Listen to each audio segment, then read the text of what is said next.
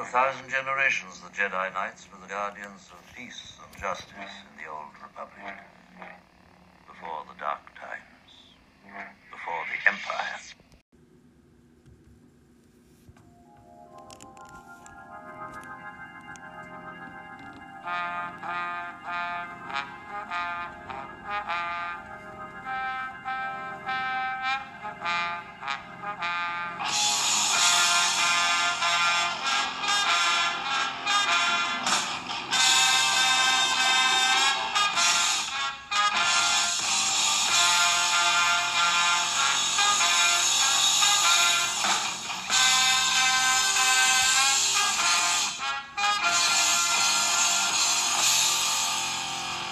Hey everybody, welcome to Starlight Beacon, a Star Wars High Republic podcast. This is Gary, and as always, I'm joined by the Rudy Librarian himself, Brian. Nanu. Oh, wrong. That's the wrong show. That's our Mork and Mindy podcast that's launching next week. Surprise everybody. Starlight Mork. I don't know, and I couldn't come up with a clever name that quickly. I failed, Brian. I'm sorry. Mork for Mork, Beacon. Mork for Mork. You know, I'm a huge AC/DC fan. They're probably my top three bands. And my favorite album by them is Highway to Hell. And that album ends with Bon Scott, who died right after they recorded that album, saying, Shazbot Nanu Nanu. And I always thought that was fun. Well, you cannot beat anything that has Robin Williams. So I give mad props to that, even though I never really watched the show. And AC/DC is pretty great, too. I got the Mork and Mindy DVD box set from my high school girlfriend when I was 18 years old, and that was an awesome gift. I don't know if I still have that. I have to check. Let me know. And then, this could be a third podcaster, because you've got your Monsters one, and I've got another one, and, maybe we'll have to do a third one. We'll see. Absolutely, yeah. So we'll do a Mork and Mindy cast. So before we jump into some High Republic stuff today, we got a couple of show notes up front. Did want to shout out one of my favorite bands on the planet, the Taj Motel Trio, who helps contribute to our new theme song. That's their song Vader from their from the year 2000, album Feel the Force. Taj Motel Trio is a ska punk band from Georgia who have been putting out great releases for the past almost 20 years, actually over 20 years now. So thanks to them for allowing us to use kind of a clip of their song Vader, which is the first song on their very first release. Brian and I are both big ska fans, and we've talked about that a lot on the show. I actually play in a ska band, Backyard Superheroes. Haven't talked about that a lot on the show, but really awesome to kind of incorporate some ska into our theme song there. And even our logo has some subtle nods to ska too. So we are really in that nerdy Venn diagram of guys who like ska and guys who have a podcast about a really specific part of Star Wars. You realize that, right, Brian? We are like the nerdiest of the nerds. Well, that's what I'm aiming for. If I can increase my nerd cred and my awkwardness around real human beings at all times, I'm good for it. That's true. My poor wife has to hear me like rant and rave about this Star Wars stuff all the time. And you mentioned I have another podcast where we cover Universal monster movies. We just watched The Mummy last night, the original Mummy from 1932, and I was spouting off all these facts. She's like, yeah, that's great. That's wonderful. Like, can we go to bed now? I'm like, no, this is interesting to me. One of my friends who's not super into Star Wars, kind of a casual Star Wars fan, but maybe more than casual Star Wars fan, he is on paternity leave right now. My friend Tam, shout out to him, who just had his first child. Congratulations. And he's like, hey, man, I want to read some Star Wars books. Oh, here we go, buddy. And I started sending him a ton of recommendations. And I was like, all these are great. I recommended Lords of the Sith. He read that in a couple days. He loved it. I recommended Bloodlines, Lost Stars. But I said, if you're going to read any book, you should read Light of the Jedi. And he's like, okay, cool. I'm like, yeah, it's a great starting off point if you don't know too much about the Star Wars publishing universe. So he read Light of the Jedi in the span of 2 days and said, dude, this is amazing. And now he's super invested in the High Republic. So we're converting people for you, Charles Soule. We're getting people to read your book. Fantastic. And also, just backing up to your shout out to the Taj Motel Trio, you said that album came out in the year 2000, and I couldn't interject it at that moment, but every time someone says in the year 2000, I think of the old Conan O'Brien shtick. I don't know if you watched the Conan O'Brien show. In the year 2000. Exactly. Yeah. So shout out to that. But yes, back on track. Congratulations to your friend. Children are awesome, and Star Wars is awesome. He's living the good life right now. I bought a new Star Wars book for my daughter this week. It's called The Galaxy Needs You. It's a children's book. Have you heard of that one? I have not. It's got Rey on the cover. I got it from Target because it was on sale. She just continually gets Star Wars books. She's 6 months old, so she doesn't know what they are. But my wife's like, why do you keep getting these Star Wars books? I'm like, well, I'm a completionist. I like all the Star Wars books, and I have to get them. So we haven't read it yet. It's called The Galaxy Needs You. It's kind of like an overview of the sequel trilogy written for kids. So that's exciting. But anyway, also want to note that we are participating in Star Wars Podcasting Day, which is what this episode is why this episode is kind of coming out on a different day and is a special episode for us. Star Wars Podcasting Day is a really cool, is the word movement that I want to say? A really cool. Why not? Sure. Movement. A Star Wars podcasting movement. Where I think it's right now almost close to 100 different Star Wars podcasts are participating in Star Wars Podcast Day. There's like thousands of Star Wars podcasts, so thank you for listening to this one, by the way. But really stoked to be a part of that, especially us. This is only our 4th episode, so really cool we got asked to join that. So this episode is going to be out on Sunday, February 7th, which is officially Star Wars Podcasting Day. But we'll be back with our normally scheduled episode next week, where we'll be right back on schedule. What's that, R2? You're excited too? That's fantastic.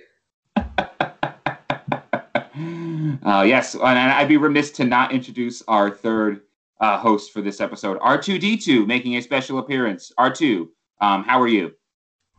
Oh man, hold on. Now I put you into a corner, Brian. I've only got the one sound on my phone, so it's he's either cussing at us or he's happy. I don't know which it is. We're a PG podcast, so I'm going happy. Do you remember when I've always been an iPhone person, but they put out like the droid that looked like R2D2 like 10 years ago? Do you remember that phone? No. Oh, they put out an Android, the phone Android, and it had like R2D2 colors on it, and it like all the alerts were R2D2. One of my friends at work had it, and it was really cool. I'm like, but I'm a devout iPhone person, so I'm not switching over. Another thing we have in common. What's that? I said another thing we have in common. There you go. We're just nerding up the nerdiness today. Before we started, we were talking about WandaVision. We're not going to talk about that on this show, but you guys watch WandaVision. It is awesome. And also, it's set in New Jersey, which New Jersey is awesome.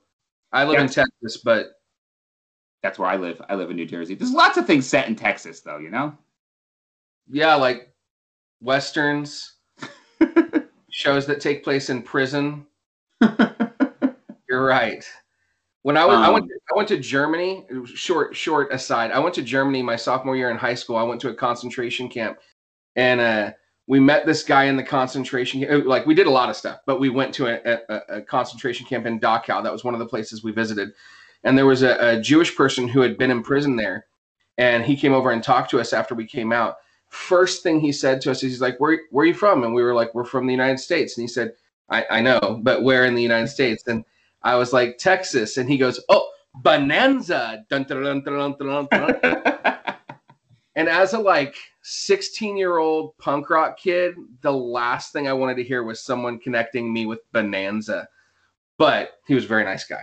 That's the longest running, at the time was the longest running television show. So, I mean, there's something to be proud of. Yes. I just wanted everyone to get out of their head that in Texas we're all cowboys and ride horses, because I've never ridden a horse or been near a horse, really. Well, in New Jersey, we all have spiked hair and go clubbing like on Jersey Shore, which is actually true. So, yeah, you're gonna have to work on your spray tan, though, man. You're looking a little pasty. You guys have Bowling for Soup, and we have Bruce Springsteen. So there you go.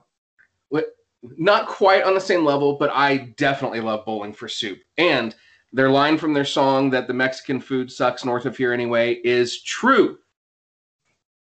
I would agree. I think we've already talked about this on the show or offline. I don't remember, but I've had the best Mexican food in my life when I went to Texas. That's right. I went to the original Alamo Draft House, which was really cool in Austin. Yes. And I saw Twister there, and it was like an interactive showing of Twister where they were throwing things around. They had like stuffed cows. It it was really neat. I really wanted to go. They had a great showing of Monster Squad there and a great showing of the Goonies, and I would have loved to have seen both of those. I did not get to go.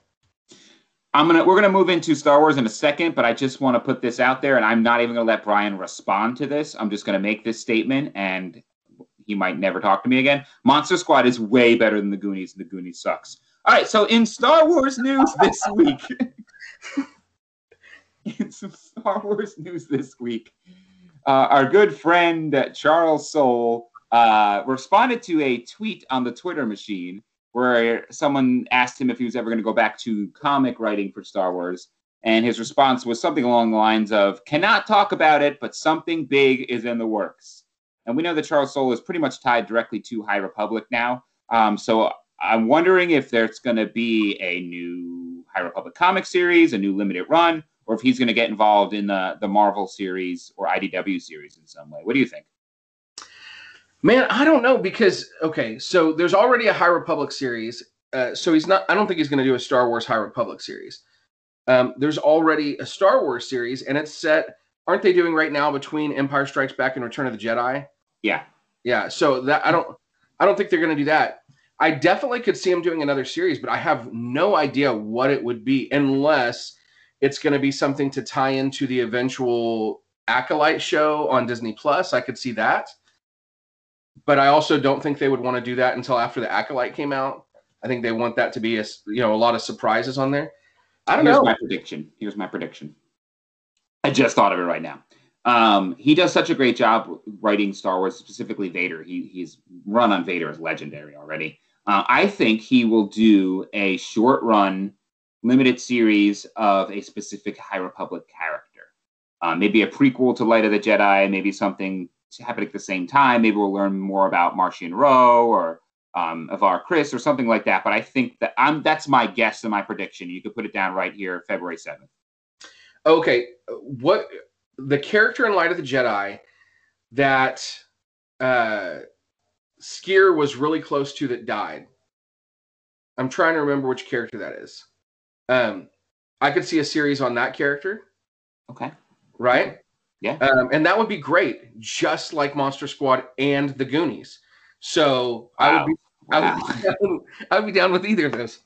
So there's a lot of characters he killed off that there could be great series about in Light of the Jedi. So everybody, my friend who just read Light of the Jedi was like, "Hey, everybody dies in this book." I'm like, yeah, they sure do. Yes, it's the Game of Thrones of Star Wars books, absolutely. But like a little bit more optimistic. Right. There's no Red Wedding. There's no. There's not yet. I feel like that might be coming though. I'm just gonna hope not. I don't feel like Disney's in Red Wedding territory yet. They're not ready for that. They've already agreed to a rated R Deadpool, but Red Wedding's not quite there. Brian, I'll just put it to you this way: by the time we get to the Phantom Menace, I don't believe Starlight Beacon is still around. So what happened to it? We shall see. I agree with that. Other Star Wars news, not a lot more happening in the High Republic this week. The High Republic got a shout out in the latest Dr. Aphra comic, which is also taking place concurrently with the Star Wars Marvel comic in between Empire Strikes Back and Return of the Jedi. I have not read the newest Dr. Aphra run that started right after Empire Strikes Back, but High Republic gets shouted out there. Apparently a character named Dr. Oka is reading a book called Lost Legends of the High Republic, and then Dr. Aphra encounters a High Republic ship at one point in the story. If you're not familiar with Dr. Aphra, she's actually like the kind of badass, villainous female Star Wars, other adjective version of Indiana Jones, which is kind of neat. So she's like this historian, archaeologist in the Star Wars universe. And I just think that's a brilliant concept and something that's really executed really well in those comics. And she is intertwined a lot in the Marvel comics, the Vader comics, the Marvel main line, and then she has her own line. So I think we're probably going to see more High Republic stuff because that is right in her wheelhouse of space archaeology. Yes, and I am definitely here for that. I would love to see somehow some of these things interacting with 000 and what's the Archie for it? BD-1. It always reminds me of BD Wong, you know, the actor from Jurassic Park. Oh, yeah. Yeah. So every time I read it, I'm like, BD Wong, but it's BD-1. Absolutely. Going off the rails on this Saturday afternoon. Yeah. We're not, you know what it is? We're not very focused and kind of like all over the place and overrated, just like the Goonies. So in other news, ouch. Yeah. Last piece of news, not High Republic related, but we did get a lot of Star Wars merchandise this week, specifically in the Black Series. Brian and I are both collectors of toys. Well, I know I am. I believe Brian is. I'm mostly in the Funko wheelhouse, but every now and then I'll venture out and buy a really cool Black Series. I had a Jar Jar Binks Black Series that just came out the other day in my hand at Target, and I didn't pull the trigger, and I regret it. They also released Jackson. Do you know who Jackson is, by the way? Name's familiar. He's the giant bunny rabbit in Star Wars. Oh yeah, nice. Yep, they're putting a figure of him out if it's not already out. The one that got us both excited, we were talking about before this show, was the Cal Kestis. Now there already is a Cal Kestis Black Series, but this one is the, what was it called, Gamer Exclusive or something like that? Gamer Greats. Yeah, he looks really cool. He's got a cool like couple different variants of lightsabers. He has like what is the word I'm thinking of? I'm wearing a hood right now. He's also wearing a hood, but his is attached to like a raincoat. What is that word?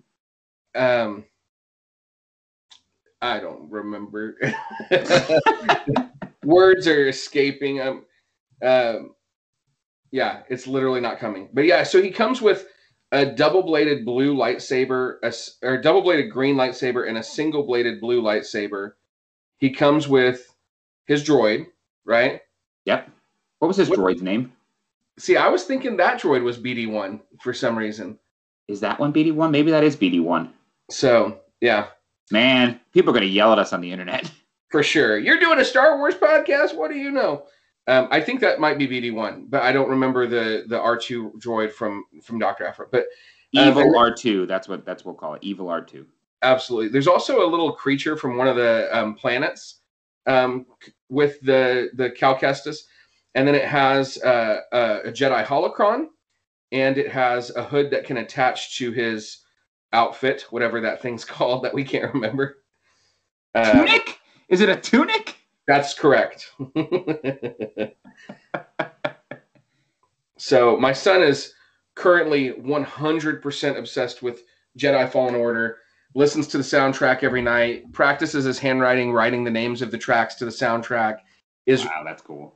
Playing it in the other room right now, and he wanted this action figure, so we pre-ordered it for him. Is it a duster, or is a duster like a coat? A duster's like a trench coat, like in a Western. Yeah, like in Texas. Right. Dang it. Oh, boy. So excited for that Cal Kestis. I have not pre-ordered it yet, but I'm going to because he's cool.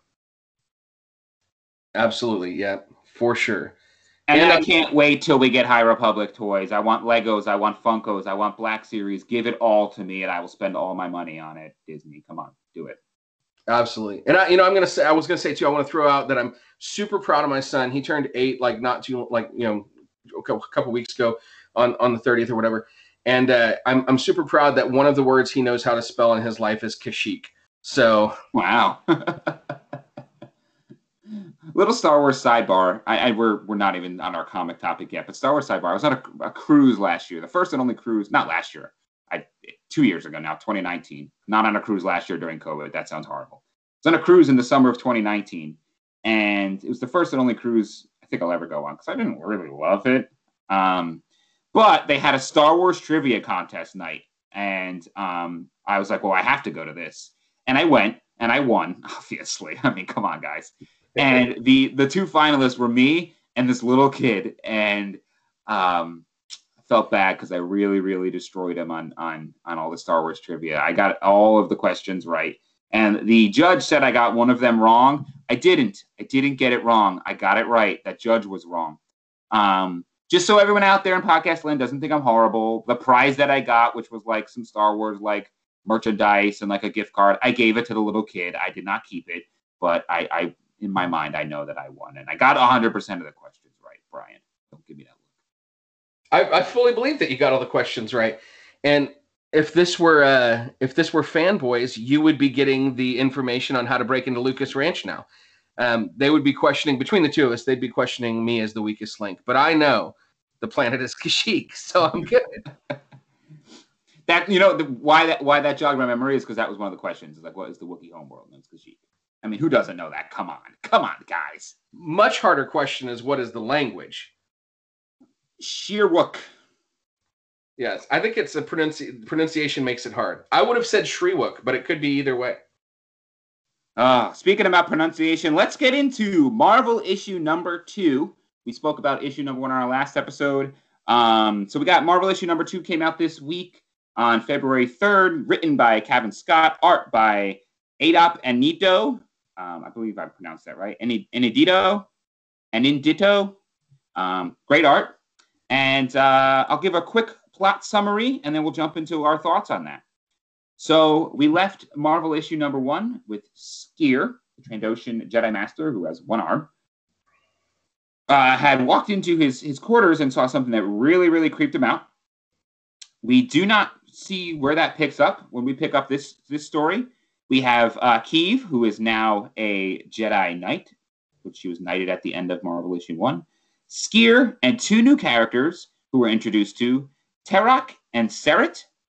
Really cool, kind of like a yin and yang type of characters. I believe that they're twins, something we haven't seen in Star Wars. Oh, of course, we saw Luke and Leia, but these are actual, like, identical twins who are both Jedi, which is a really cool concept. Keeve is still doubting herself a little bit about now that she's a Jedi Knight, and now she's noticing, like, Sskeer is treating her differently. He refers to her by, I believe it's her last name now, instead of her first name, as he did in the past. Our group responds to a distress call of a ship that was just ambushed and destroyed by the Nihil. While this is happening, and at the mention of the Nihil, Serret and Terok sense a great stress and trauma in Sskeer, so kind of dropping some hints that what he's kind of so stressed and freaked out about and what he saw at the end of issue 1 might have to do with the Nihil there. We, while on the ship, they search for survivors, and they find that the ship was a Hutt freighter, and that it was robbed by the Nihil, and they were looking for, I'm not even going to attempt to pronounce what the chemical they were looking for, but it was a key ingredient in Bacta, and we've heard about Bacta in some of the other High Republic stories we've read too, so it's clearly something big that's happening in the universe is the development of Bacta. One of the interesting beats in the story is that there's a Nihil still left on the ship, and he tries to ambush the group, and Sskeer kills him rather brutally, actually, by cutting him in half, which alarms Keeve, and she's kind of taken aback by that. When they report back to Avar Kriss on Starlight Beacon, she breaks up the group, kind of lectures Sskeer a little bit, and Sskeer and Serret travel to the planet of Cerdri, however you want to pronounce it, which was the planet that the doomed ship was heading. It's their destination. There, Serret is attacked by an unseen force and disappears as we go to our next issue. Anything I missed in there that you think was vital for the plot summary? Kind of wrote that while I was half awake. I don't think so. I think you did pretty good. We'll, as we get a little further into it, we'll see. We'll probably cover anything we missed. Okay. Yeah, I full disclosure, I was half awake when I wrote that plot summary. So Terok and Serret, those are the characters I want to start with. I said that we've never seen twins. Obviously, we've seen twins. Luke and Leia are twins. I recognize that. But these are 2 identical twins who are both Force sensitive and are both both Force sensitive and are both Jedi. And I thought that was just a really cool concept. I like these characters a lot. Wait, Luke and Leia are twins? Oh, spoiler alert, dude. No way. Okay. Yes, very cool concept. They're called the Katabi, and they're identical Bond twins. So definitely a very cool concept. I will say my kids I was reading this on the iPad, and normally they don't see me reading comics on the iPad. And they were a little creeped out by the way they looked. And I'm looking at them now, and I'm like, it's kind of like, this Billy Corgan and Smashing Pumpkins. So... yeah, it was weird that their crossover from Scott Pilgrim, because I believe those are the 2 twins that date Ramona Flowers too. It's a weird pull. I've been playing the Scott Pilgrim game a lot on my Switch, so that's kind of where that's in my mind. But remember those two twins that dated that dated Ramona? They were like her fifth and sixth evil exes. Right. That played like electronic music and yes. Yeah. Now they're Jedi, or maybe they were Jedi before they dated Ramona. So interesting story there. And that's what's happening in my headcanon. They've shaved their luscious locks to look like Billy Corgan. I don't know who is like, okay, no offense to Billy Corgan and Smashing Pumpkins, love them, but I don't know that anyone's like, I want to look like Billy Corgan in the 90s, late 90s era Billy Corgan. I don't know that that's... He had hair. Like on their first album, he had hair, and it was a good look. Maybe he was balding. I don't know that much about Billy Corgan. I know he loves wrestling, and he owns a wrestling company. Yeah, and he's a great guy, as far as I know. Great guy, great band, great musician. But yeah, he definitely had a shaved head, lots of eyeshadow or whatever era. And they look a little bit like him to me. One of the other things I want to do with Star Wars. No, Goonies is not a great movie. One of the other things I wanted to talk about was we continue to see how like brutal the Nihil are. So we saw this, I believe it was in Light of the Jedi, where they'll attack a ship, but before they enter the ship, they'll fill the ship up with poisonous gas, so that before they even get on the ship, everyone there is either dead or does not have the ability to defend themselves. And I mean, that's probably smart tactically, but that's something really brutal that we've never seen in Star Wars before, that they're just killing everybody on the ship without even getting on the ship or talking to them, asking questions, taking hostages, anything like that. They just pretty much murdered everybody there. Yeah, well, and they talked about the gas before, but they never really hinted that it was fully poisonous until now. And so they talk later about how one of the twins says that the Hutt has the first signs of Nagnal poisoning, and talk about that being a part of the gas. And even with the rebreathers on, Trennis says that it feels like falling into a wasp worm hive, which is quite unpleasant, as we learn in the early issues of Dr. Aphra. Yep. So yeah, that's a really memorable part of the Dr. Aphra comics too. Yeah. So you have hibernation sickness. That's just what it sounded. It reminded me of when you just said that. But yeah, so definitely unpleasant. Unpleasant even when you're protected, but deadly. So, and it seems like one of the big things that's happening in the High Republic. We've got the Starlight Beacon, we've got the rise of the Nihil, but also the concept of Bacta and this new like miracle medical drug that's being developed, which in the original trilogy, I just thought it was a thing. I never thought about where did Bacta come from. I just assumed that that's a Star Wars thing. That's just their medicine. But we're really seeing the roots of it and actually how important it is to the galaxy. And I think that's a story I'm looking forward to seeing playing out. Yeah, absolutely. It's interesting. We always try and find how literature parallels your life. You always find the ways that it connects. But right now, as we've got millions of people being vaccinated a day in hopes to end this pandemic of COVID, it's definitely you can feel how important it would be when you have something that can bring health to so many people, and how urgent it is. We're going to see it come up again in it's either coming up in the next comic or it came up in another one where Yoda was going. Was that in issue 1 where Yoda was talking about going to secure some of that? Yeah, it was in IDW comic. Yep. Okay, I wasn't sure if it was IDW or if it was mentioned briefly in the first Marvel, but yeah, or maybe it was. There's a lot of stories we're reading right now, guys. And there's a lot of overlap. So I mean, there's stuff that's going to bleed into each other, and we'll do our best to remember. Ultimately, what we care about is the whole story. But everything seems to be pointing to the Starlight Beacon, the Bacta, and then on the negative side, obviously, what the Nihil are willing to do to maintain their control, and that kind of stuff. And speaking of the Nihil, they were specifically robbing this ship, it seems, to get that ingredient for creating Bacta. I don't remember if it was mentioned at all, but do we think that they have some sort of agenda here? Do they either want to create Bacta for their own use, or do they want to prevent the creation of Bacta for the galaxy? I don't think it's anything as intelligent. Well, I don't know. I don't know if intelligence is the right word. I think it's about being able to leverage the sale of that product. Got it. You know, because I feel like the Nile are primarily about like, how do we score some money? How do we get control and money? So if anything, I think it might be about, or it could be that, but then also we do have in Light of the Jedi, the healing containment system for the Mari. Yeah, Mari Santeca. Yeah. So it could be that they need that to keep that going too. Yeah, I was thinking, I think that you're right about the Nile. Their motivation is just pure financial, but Marky and Ro's motivation is not. So I think he seems like the type to me that would want to cripple the galaxy in some sort of way, or hurt the Jedi, or hurt the Chancellor, and hurt the Republic in some sort of way. So if he can impact them by stopping Bacta from being developed, but also make some money from it, he'll probably do that. Yeah, I agree with that for sure. The other character who's really highlighted in the story, obviously Keeve is kind of our POV character, but is her former master, Sskeer, who seems to be going through something right now, Brian. He's not having a good time. He needs to talk to somebody. Yeah, so I'm going to say I absolutely loved that they did this in the story, because you think about, okay, I'm going to briefly step away from Star Wars and back to something we mentioned earlier, WandaVision, right?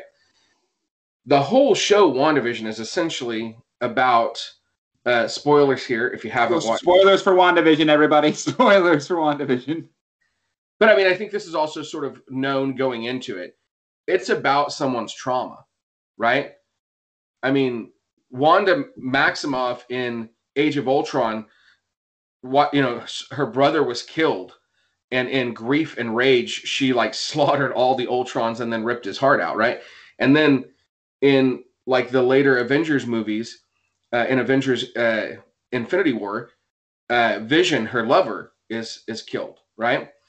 So she's grieving, and we really haven't seen that kind of stuff in pop culture very much. We haven't dealt with grief in like, the kind of pop culture PG-13 films that are blockbusters.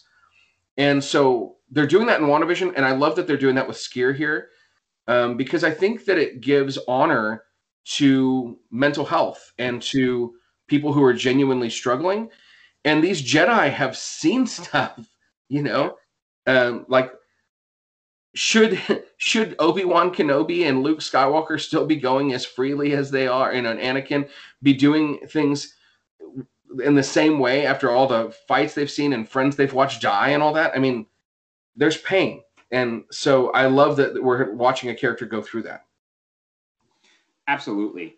And we see him rather viciously kill the remaining member of the Nile that's still on that ship by bisecting him. He cuts him in half, which is a big Star Wars trope. People always cut people in half. Just get some robot legs. That guy will be fine. But right. Well, and not just cutting him in half. The cutting him in half was almost reflexive and defensive. Yeah. But then he swipes at him. Let's see. He cuts him in half. I've got it open in front of me. And then it goes, while he's already dead and cut in half, 1, 2, 3 more times he hits him with his lightsaber. Yeah. He's cutting his dead body into pieces. He's going to need more than robot legs. But, I mean, that is definitely not kind of the Jedi way. Like, the Jedi aren't supposed to be, at least in this era of the Jedi specifically, that's not how they behave. That's not how they act. They're not overly violent, overly aggressive. That you're right, that was reflexive and probably defensive for him cutting the Nile in half like that, but didn't really need to kill him. It's like when you're playing a video game, right? When you're playing Call of Duty or GoldenEye or something like that, or Halo, and your friend kills you and then goes up to your dead body and just keeps shooting you until you respawn. That's exactly what this reminded me of. Yeah, for sure. And they even do this zoom in on his reptilian eye that is contracted in rage, so that was just really well illustrated as well. And what do you think is the effect that has on Keeve as a young Jedi? How is she reacts pretty viscerally to that? She's really taken aback. How do you think that's going to impact her? Yeah, man. I mean, she definitely cares very much for Sskeer, and we see from that moment on, she's questioning everything Sskeer's doing, every decision Sskeer's making. and she wants to call attention to it, but also wants to honor her master. And I think she's, we see a little bit of conflict there for her as well. And we talked about the other day how it's already, issue 4 or 5 or whatever that we saw the cover of is still dealing with some stuff with Sskeer and Trennis, which, I mean, obviously we're going to be following them through this series. So I think this is something that's going to have some ripples as we keep going. Absolutely. And I think that just in that great Star Wars way that everything kind of rhymes and is poetry, to put it in George Lucas's words. Remember back to episode 1, not episode 1 of Phantom Menace, but issue 1 of the Marvel series opens with them kind of dueling each other. And it's her training, but they are dueling each other.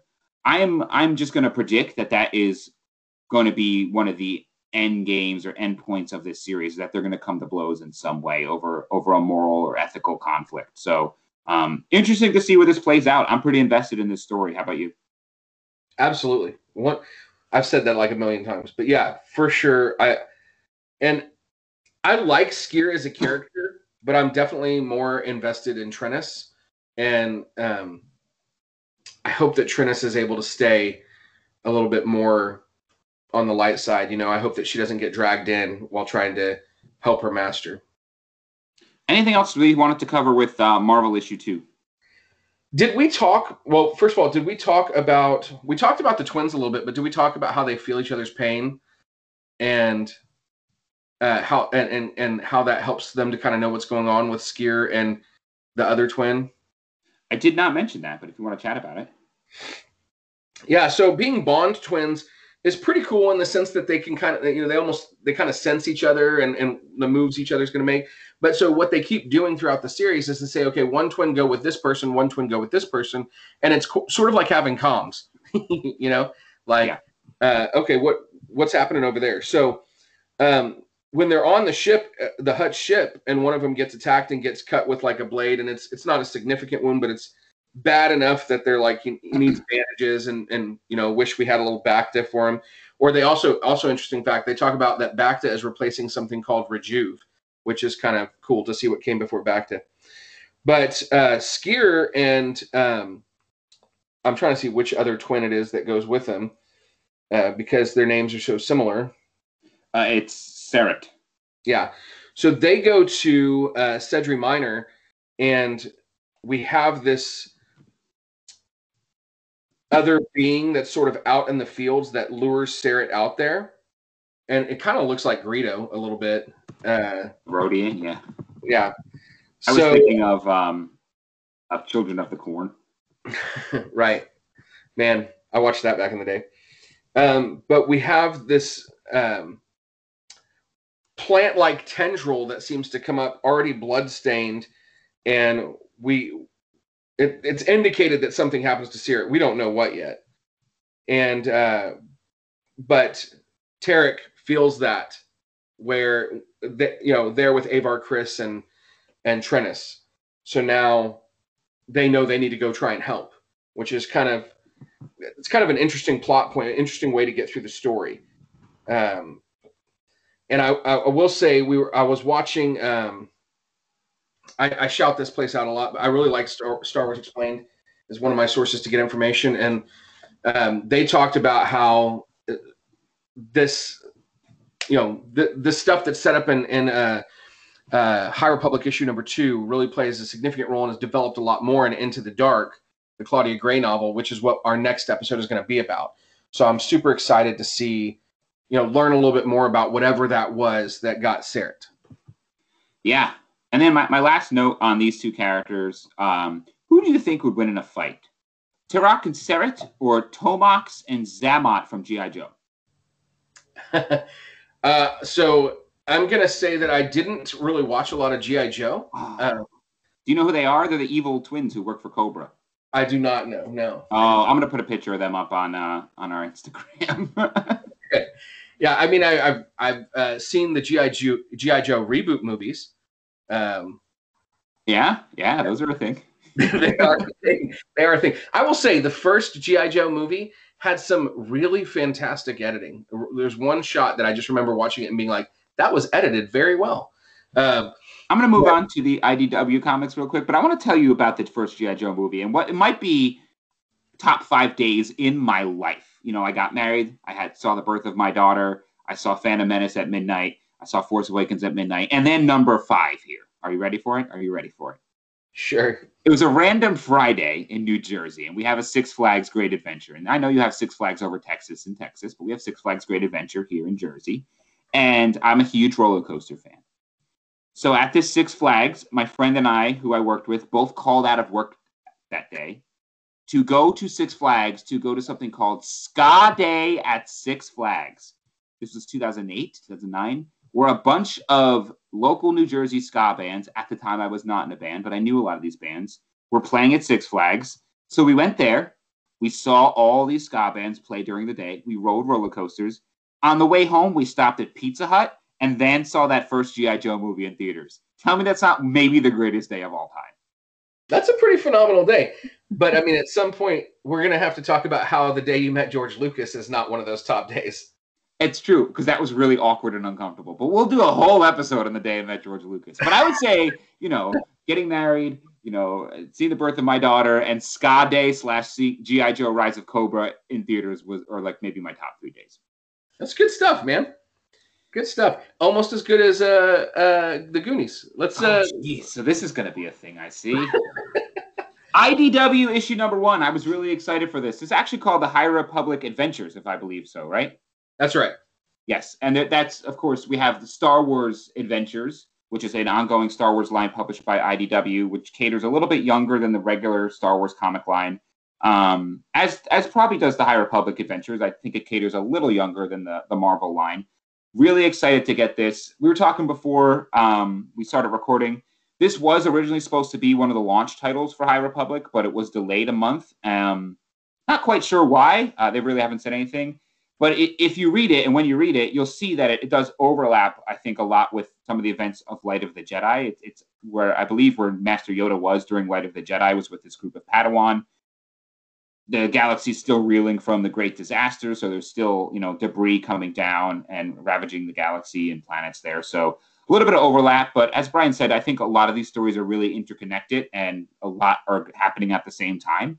So with that being said, we have IDW issue number 1, written by Daniel Jose Older, art by Harvey Talibo, with wording by Rebecca Nalty and coloring by Jake Wood. So not a ton of story to discuss here, but I'll jump into it a little bit.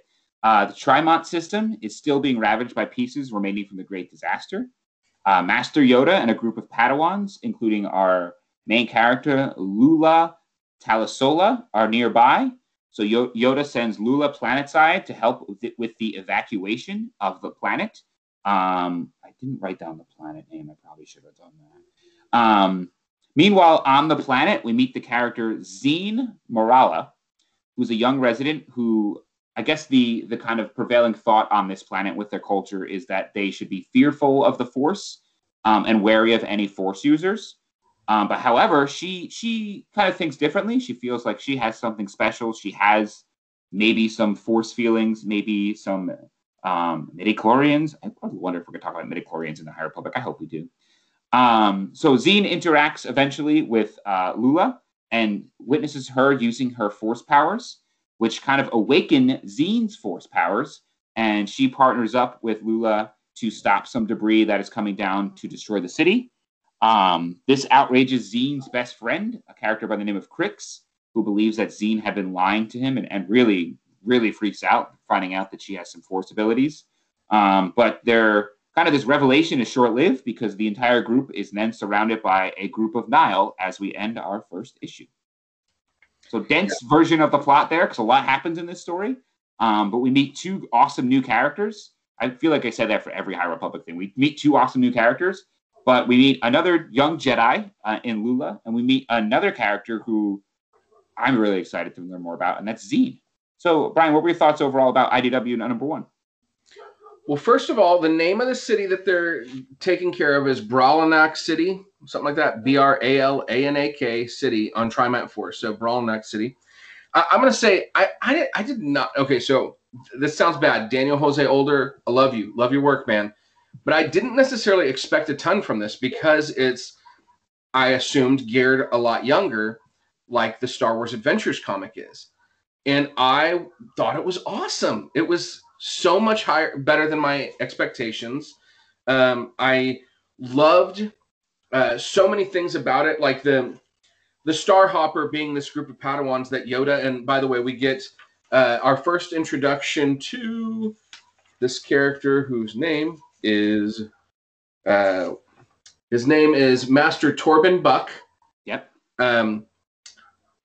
So we get our first introduction to him, and he's the guy that's going to be called Buckets of Blood, although they do not call him that in this issue. Which, you know, there's the name, Buck, so Buckets of Blood. But we've got these Padawans with these two masters, and they're kind of thrust into a situation where somebody needs help urgently, and they have to, as Padawans, go out and do real Jedi work.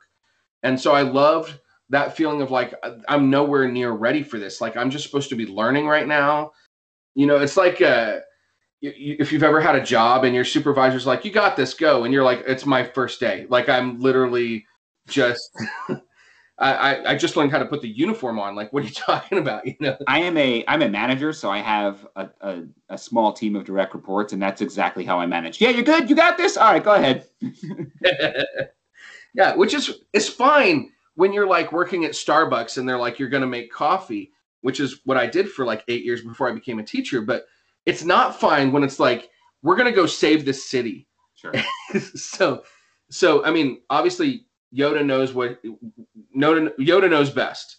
They say mother knows best, but Yoda knows best. And I'm not just saying that because I took which High Republic character test are you, and I tested as Yoda. I'm also not saying it because he's on my keychain for my school keys. But if he trusts them, then he trusts them. But yeah, what a shocking thing to be thrust into early in your Padawanship. And that's kind of one of the prevailing themes here in the High Republic so far is seems like a lot of our main characters are going to be these young Jedi who are just coming into their own. So we have Vern in Test of Courage, who just became a Jedi Knight. In the Marvel series, we have Keeve Trennis, who just became a Jedi Knight. In this IDW series, we have Lula. In the Light of the Jedi, we have Bell, who's still a Padawan. So we have a lot of these young Jedi, and I think that's twofold, right? We talked about it last week, right? It's so we could follow these characters for a long time and grow with them and see them develop over the time period of the High Republic. But also, it shows that, you know, there's a lot of characters who we're going to grow with to see them and how they deal with this new conflict that might not have been there for previous generations. You know, think about my generation. I'm a millennial, and some of the struggles that we've had socially, having to deal with what we've gone through the past 20 years or so. And I don't want to make this like a woe is me millennial thing, but we always hear that. Like, you see the memes and everything about like our generations had to go through, like, we survived, you know, 9/11 and everything that came after that, and the Iraq War and now COVID and whatnot, and all the things in between. So saying my generation's gone through so much, right? I feel like that's kind of how this generation of Jedi are. Is that a weird analogy that I just made? No, I think that you're right. I want to say we did also forget, and obviously there's lots of other things I want to talk about for sure, but we did also forget an interesting and new kind of character in this, and that's Cham Cham. Uh-huh. Cham Cham is like a pet, sort of, who also apparently is force sensitive and is kind of bat looking with like a pig nose and super cute. It wouldn't be Star Wars without like a cute little creature there for some levity. They always have that.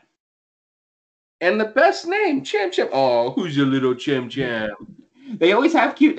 Star Wars does that. It's this great balance of like, Last Jedi is going to be super dark in the super dark movie, but hey, here's some porgs, everybody.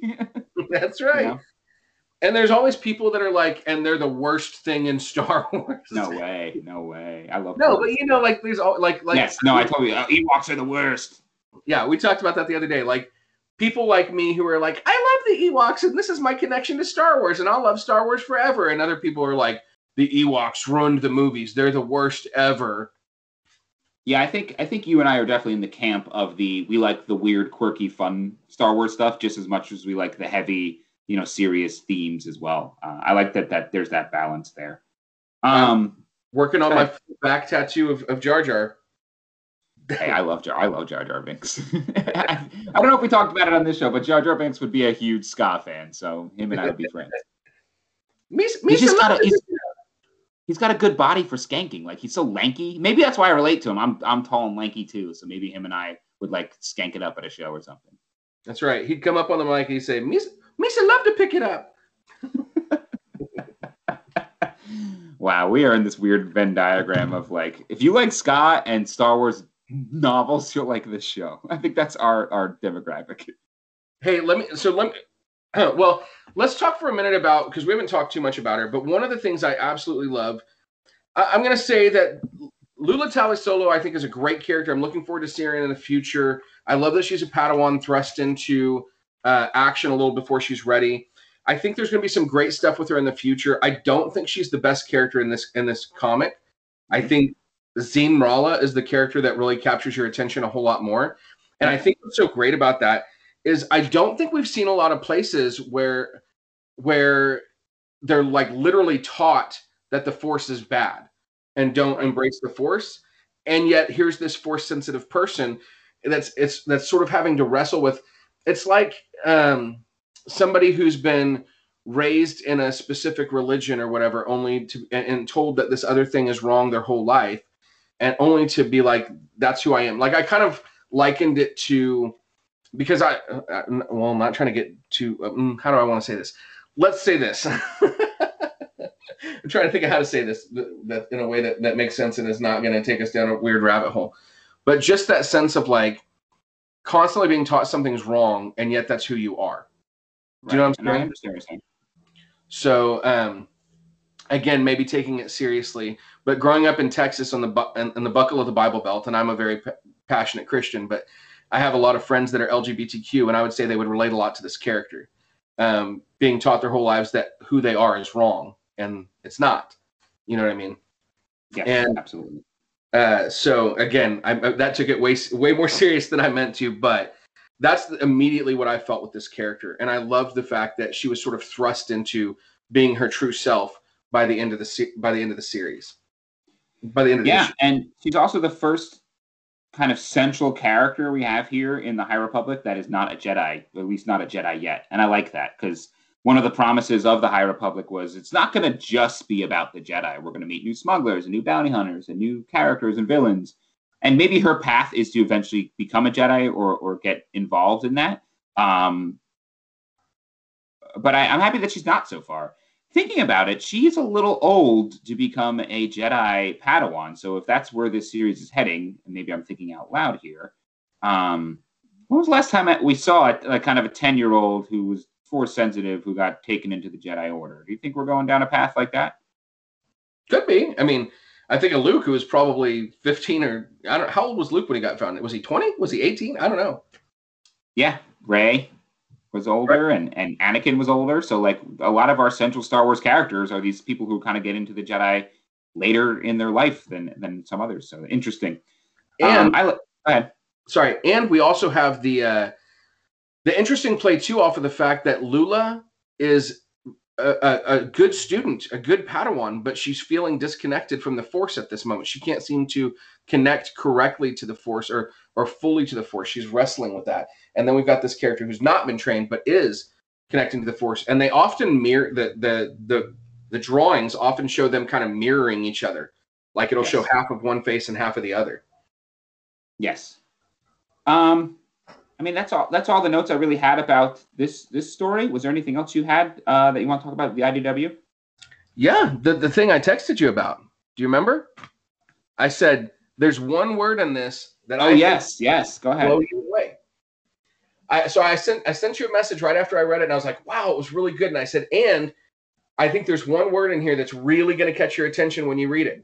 And that's before I read it, and I'm like, well, what could that possibly be? And I was expecting it to be like, yo, look over there, there's Grogu, or something like that. You know? The Mandalorians are here. Yeah, or like something like shocking like that. And I didn't actually pick up on what it was until even after I read it, I'm like, I don't know what you're talking about. And you said it was the word, drum roll, skank. No. Misa. It was when Jar Jar Binks showed up and said, "Misa gonna pick it up." Yeah. It was the word acolyte. Yes. So they don't have they kind of have abandoned the parent to child relationship, and they say they have elders and acolytes, and that word might not have necessarily caught our attention, except for the fact that we know that we are leading towards this Disney Plus show called The Acolyte that is set near the end of the High Republic. So with that, I think that they're not going to just throw that word out. I think that word had to be intentional. Zine's the acolyte. She's going to be an evil Jedi. Boom. There it is, Brian. Just drop that on you. What do you think? That's it. What I thought was not so much her, but her friend who is now furious that she's embracing the Force might in some way pursue a way to get back at her because he felt so betrayed. Crix. Yeah. Which is, this is funny. Before we started talking or recording, you guys didn't hear this, but I was like, isn't it weird that not a lot of Star Wars characters have the same first name? But Crix, there is another character named Crix. Do you know who it is? I don't. General Nadine. Is it Nadine or Madine? The one of the generals in the original trilogy. His first name is Crix. Huh. Very interesting. So maybe this is him as a kid 300 years earlier. Could be. We don't know how long they live.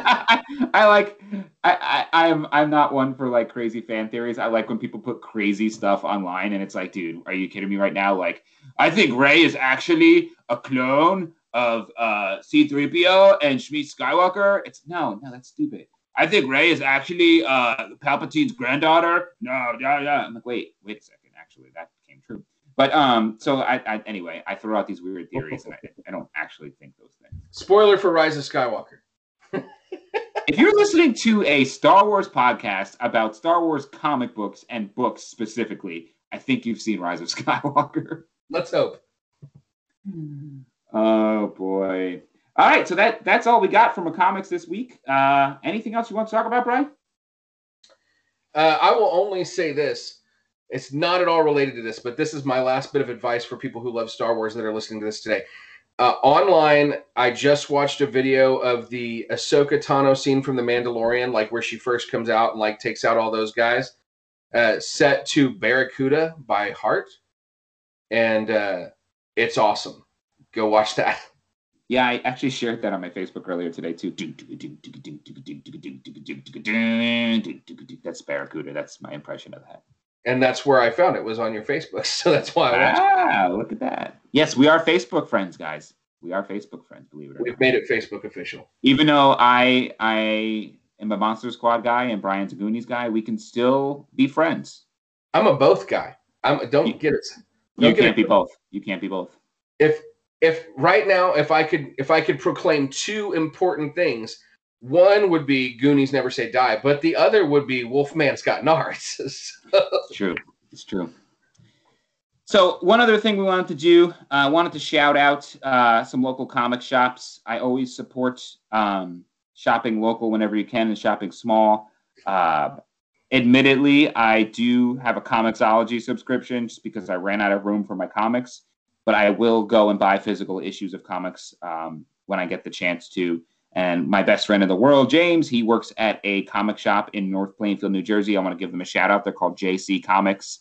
He got me issue 1 of Marvel and issue 1 of IDW. So really excited. Shop at, if you're in New Jersey, check out JC Comics. But if you're in you have a local comic shop by you, support them. It's such a great, nostalgic. When you walk into a comic shop, you just get hit with nostalgia. At least I do.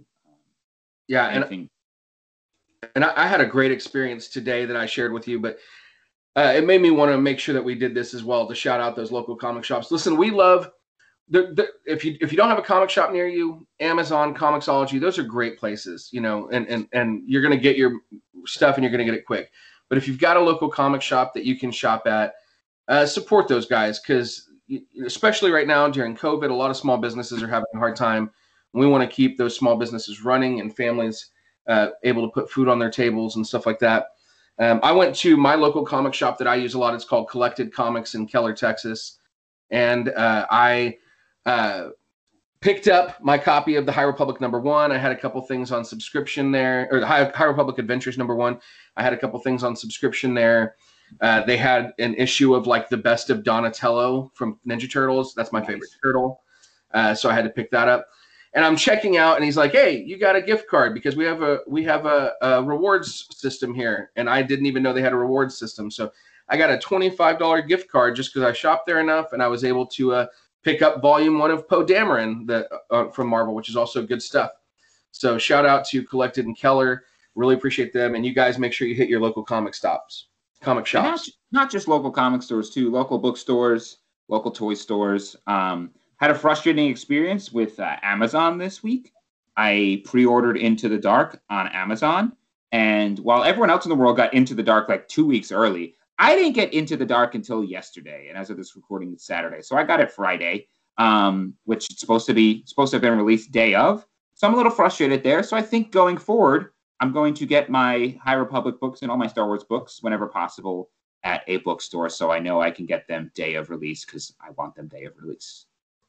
Absolutely. And I just want to hype us up for our next episode because we're going to be doing Into the Dark, Claudia Gray, a local favorite, a national favorite, a galactic favorite author. And this is the book that we know has a librarian main character. I'm so excited. Yeah, this is the book. I mean, I was really stoked for Light of the Jedi, but this is probably my number 2 or number 1 book of the year that I'm excited for because Claudia Gray is... We love you, Claudia Gray. We do. You're the best. Come on the pod. Come on the podcast. Yeah, Claudia Gray, what's up? Do you think Claudia Gray likes Monster Squad or Goonies? Well, I'm going to tweet her right now. I'm going on Twitter. I'm going to send it... from my own account, the Rudy Librarian, since we don't have a Twitter account. We have other accounts, but we don't have a Twitter account. And I'm going to ask her, and I hope that she'll answer. And then follow up with what her opinions on ska are, because I'm going to make a wager that Claudia Gray was big into ska in the 90s. I just have that feeling. Absolutely. I'll if she responds to this, I will ask her about the ska, and if she responds to that, I will ask her on the pod.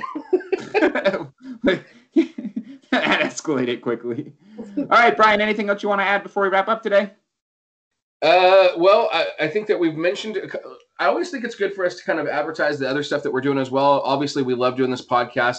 Definitely check out Gary's Monster podcast. You want to shout it out real quick?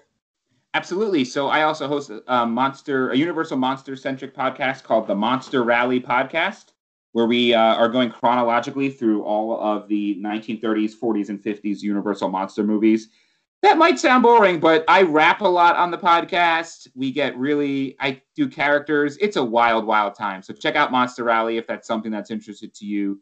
I also play in a ska band. We talked about ska a lot in this episode, called the Backyard Superheroes. And check us out. We have a new single coming out next month. I don't think that's been publicly announced till right now. So there you go, Brian. You're the first person to know that. It's a Starlight Beacon exclusive. Yes. And then as for me, I have the Rudy Librarian, which is on YouTube and Facebook, Instagram, and Twitter. But essentially, I do book talks every Monday, Wednesday, and Friday, where I talk about a new book, primarily YA books, young adult books.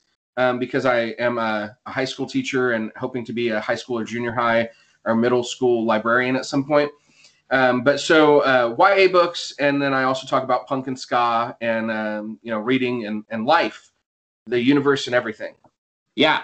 Oh man, can we do a Douglas Adams podcast one time? That would be awesome. I just want to say, Brian, it's such a pleasure working with you on this podcast, and I love your Rudy Librarian videos. That's how we kind of met each other, as I saw one of your videos, and I didn't know they were Monday, Wednesday, and Friday. It seems like you're putting out content almost every day, because whenever I get to work, by the time I get to work, there's usually a new video up. I see it on my Facebook feed. Before I even check my work emails, I usually watch your video to see what you're talking about. So I appreciate what you do. Keep it going, and it's awesome. We're having a good time on this show. Absolutely, dude. Absolutely. I just hit the 1-year anniversary of the Rudy Librarian. I do a video every day, but only book talks Monday, Wednesday, and Friday. That's what I see. I knew I was right. So we hit the 1-year anniversary of that, and we're on episode. Is this 3 or 4 here? This is 4, right? This is 4. Yeah. Yeah. So we're on episode 4 here. I'm looking forward to the 1-year anniversary of this podcast and beyond. Oh boy. All right. So thank you so much. Check out all the other great Star Wars podcasts for Star Wars Podcasting Day. Again, that's February 7th. There's almost 100 podcasts that are releasing podcasts I said podcast twice in a row, all on the same day. So check that out. I'm a huge podcast listener. I'll listen to anything Star Wars related. I'll give it a shot. So please, listen to everything that's coming out that day. Listen to us, share our stuff, share all the other great Star Wars podcasts out in the community. Because, as always, we are all the Republic.